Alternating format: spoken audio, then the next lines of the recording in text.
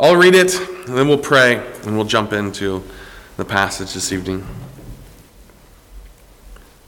The Lord said to my Lord, "Sit at my right hand, till I make your enemies your footstool." The Lord shall send the rod of your strength out of Zion. Rule in the midst of your enemies. Your people shall be volunteers in the day of your power. In the beauties of holiness, from the womb of the morning, you have the dew of your youth. The Lord has sworn and will not relent. You are a priest forever, according to the order of Melchizedek. The Lord is at your right hand. He shall execute kings in the day of his wrath. He shall judge among the nations. He shall fill the places with dead bodies. He shall execute the heads of many countries. He shall drink of the brook by the wayside. Therefore, he shall lift up his head. Let's pray.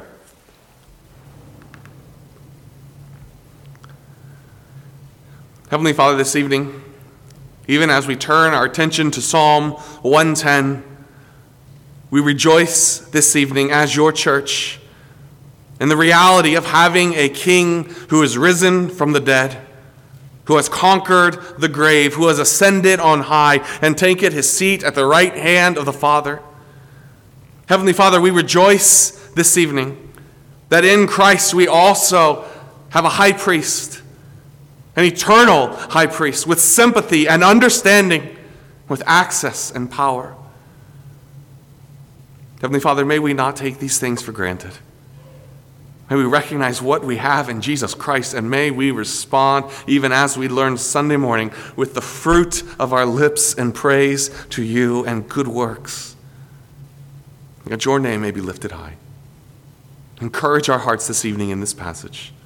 In Jesus' name, amen. Psalm 110, as I mentioned earlier, a psalm to which we are very accustomed after working our way through the book of Hebrews. In fact, Psalm 110, alongside with Psalm 118, is the most quoted psalm by far in the New Testament.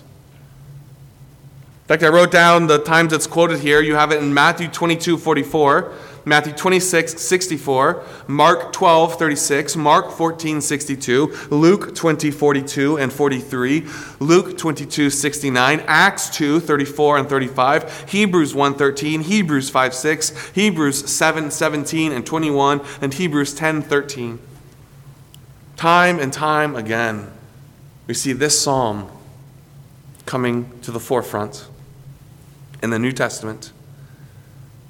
It's a messianic psalm. In fact, it's a very unique psalm. It's a psalm that starts with David sitting in on a conversation between God, the Lord, and his Lord. As Psalm 110:1 starts, "The Lord said to my Lord, sit at my right hand till I make your enemies your footstool."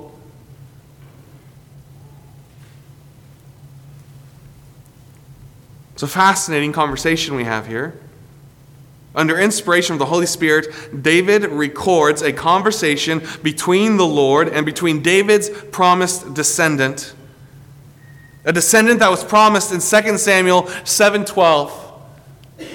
That there would always be one to sit on the throne. There was a coming Messiah from the line of David. And the Lord says to that one, "My Lord."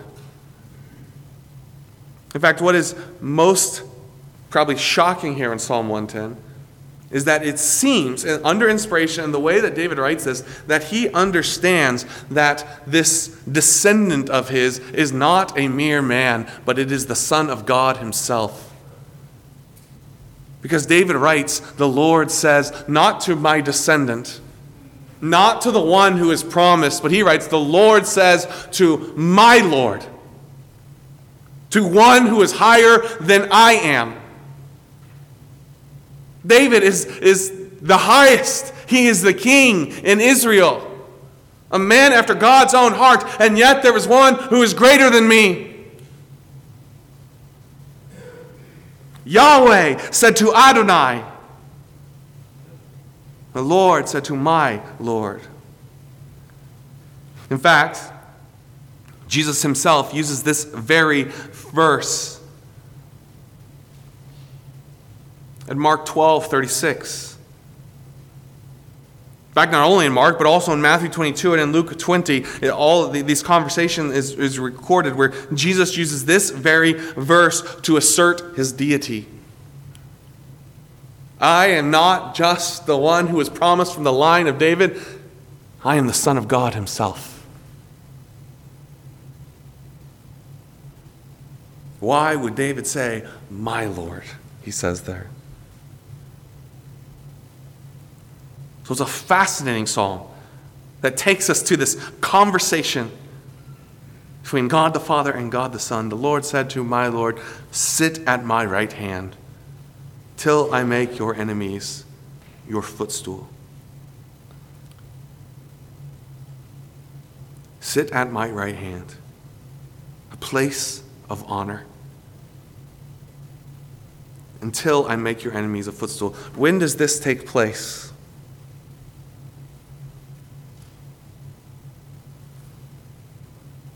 Well, what we recognize now, with the help of Hebrews 10:12-13, that this is taking place right now.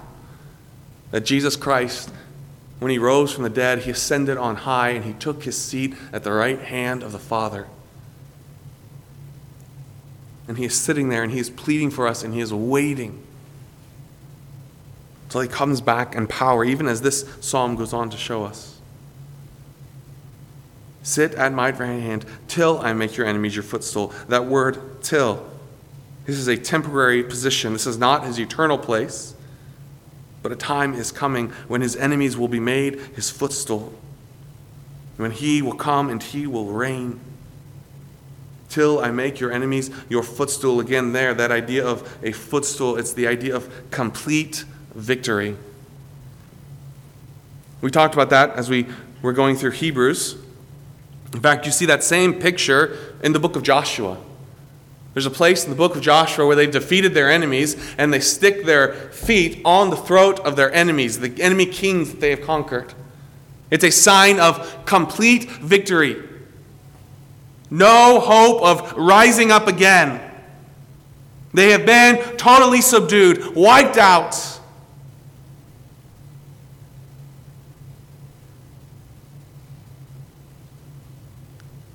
The Lord said to my Lord, sit at my right hand till I make your enemies your footstool. Verse 2-3, going along with verse 1 here, are focusing on his kingship. This promised one is a king.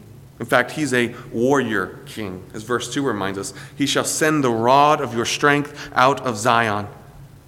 Rule in the midst of your enemies. The rod of your strength. We know from other passages, Psalm 2, verses 9, even looking forward to Revelation 2:27, this one, Jesus Christ, he is the one who will rule from Jerusalem with a rod of iron. He will rule in the midst of his enemies, Isaiah 9:6. The government is on his shoulders, Zechariah 14:9. He's a king. And yet, his people shall be volunteers. They come joyfully, they come willingly to him. He rules with a rod of iron, and yet his people rejoice to be his. They come as volunteers in the day of your power as he is ruling in this kingdom. They come dressed in the beauty of holiness. From the wombs of the morning, you have the dew of your youth. His army is an army of volunteers dressed in holiness. They rise up like the morning dew, seemingly coming out of nowhere, unending in number. They rise with the morning. They have the dew of your youth, not a tired army burdened down with weight, but a vigorous and eager, a numberless army. So these first 3 verses, we see this coming one presented in his kingship. He's a powerful warrior king. Verse 4 then, not just is he a king, but he's a priest. This would come out of seemingly nowhere. This would be almost shocking to someone reading this for the first time. There's no way that David would write this of his own. This makes no sense to have a king and a priest, and yet this one who is this king promised. The Lord has also sworn, and he will not relent. The Lord will do what he has said, and this is what he has said. You are a priest forever, according to the order of Melchizedek. We noted all throughout Hebrews, it's weird to be talking about Hebrews almost in the past tense now that we're almost through it. But all throughout the book of Hebrews we have noted time and time again how his priesthood is, you are a priest forever. That is stressed, the eternality of this, the unending nature of it. In Hebrews 6, verses 16 to 18, Hebrews 7, verses 20 to 22. He's an eternal priest forever. As king, he rules representing God before the people. As priest, he stands representing the people before God, according to the order of Melchizedek. Again, as we worked our way through Hebrews, we noted how that idea of Melchizedek, his priesthood is not according to the Levitical priesthood, not according to the Mosaic law, but it is apart from the law. It is superior to the law and to the Levitical priesthood. It must be. Because if the priesthood continued, then the law would continue. But his blood is sufficient.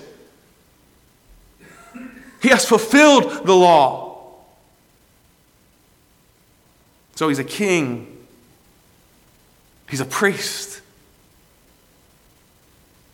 Verse 5 to verse 7 then focuses on his victory. It goes back to the end of verse 1, till I make your enemies your footstool. Verse 5 to the end of this psalm takes us to that time when his enemies are made his footstool. The Lord is at your right hand. The Lord.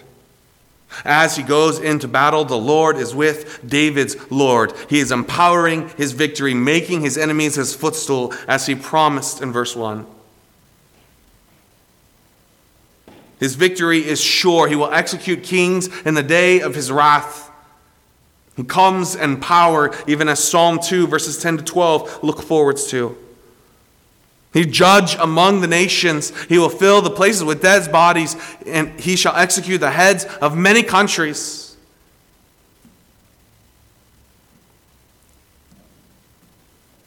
He will conquer. He will rule the world. And he shall drink of the brook by the wayside. Likely here it's a reference to his superiority. He drinks because he has conquered and he has a right to drink. And therefore he shall lift up his head.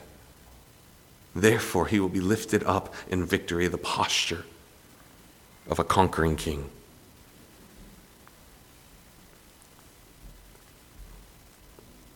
Psalm 110 is a psalm that, rightly understood, fills God's people with hope. We're looking at it at a slightly different perspective than David was. David is way before the coming of Jesus Christ and his death and his resurrection. All of this is still future. He's looking forward to this. We are sitting kind of in the middle of verse 1 in history. Jesus Christ has risen from the dead. He's ascended on high. He is seated at the right hand of the Father. He is fulfilling his priestly role before the Father. And yet we too are still looking for that conquering king to come back, for his second coming. Even so come, Lord Jesus. So this psalm fills us with that same hope. It draws our attentions, even as the end of Hebrews does, to that kingdom that is ours in Christ, a kingdom that cannot and will not be shaken. He is our King. And praise the Lord, He is our priest. And rejoice, for the victory will be His. He is coming, and He will set up His kingdom. So brothers and sisters, let that thrill your soul. Let that give you boldness in the day in and the day out. Even as we've seen the last 2 weeks in the book of Hebrews. I keep going back to Hebrews, but it's so tied to Psalm 110. But even at the end of chapter 12 in Hebrews, where he says we are living in this kingdom that cannot be shaken, that's what we are not living in. We are living in a broken world, but we're looking forward to this kingdom that cannot be shaken. That's where our citizenship is. And he goes on in chapter 13, as we've seen, to say, so then what does it look like to live in that kingdom? We are living in a broken world. We are waiting for a coming kingdom.